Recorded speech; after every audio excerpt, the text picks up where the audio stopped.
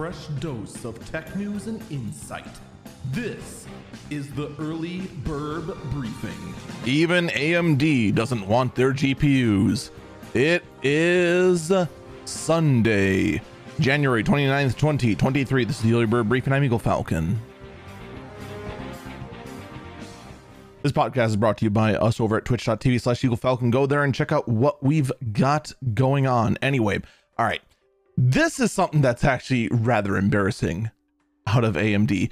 It's no secret right now that this generation of GPUs, both from AMD and NVIDIA, are very, very disappointing in one very big aspect, and that is value. The NVIDIA GPUs are just comically overpriced to the point where they are getting a ton of flack for it, and quite frankly, they deserve all of it. And AMD, although better priced, here's the problem. They are still out of reach of pretty much every mainstream PC gamer out there. And here's what slays me. AMD is trying to defend themselves, right? They're trying to figure out some way to go ahead and justify the just barely under $1,000 price tag on their high-end GPUs. They're trying to find some way to justify it. And so they went ahead and published a graph in regards to performance per frame. All right. And here's the thing with the graph. The FPS per USD that they put up there,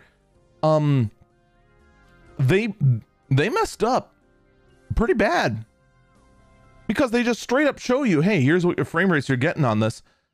And they show the 7900 XTX and the 7900 XT are terrible for performance per dollar.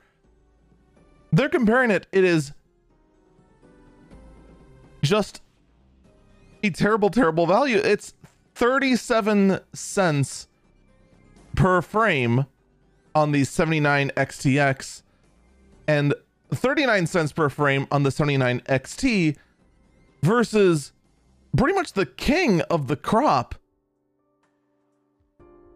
which is going to be the best, value for your dollar, the RX 6800, which is 65 cents per frame. Now, as you go further down the graph, of course, you get much better frames per USD, but the thing is that the amount of frames you're getting in the first place are just very low, and actually would have trouble running current games. I believe the actual benchmark they're using for these frames is where did he pull these from? What is this, like CS:GO or something? But this is all based on 1080p gaming. All right, that was the whole point. And quite frankly, if it is based on 1080p gaming on like some modern title, and the RX 6400 is getting 110 frames per second, dude, I would just go for that.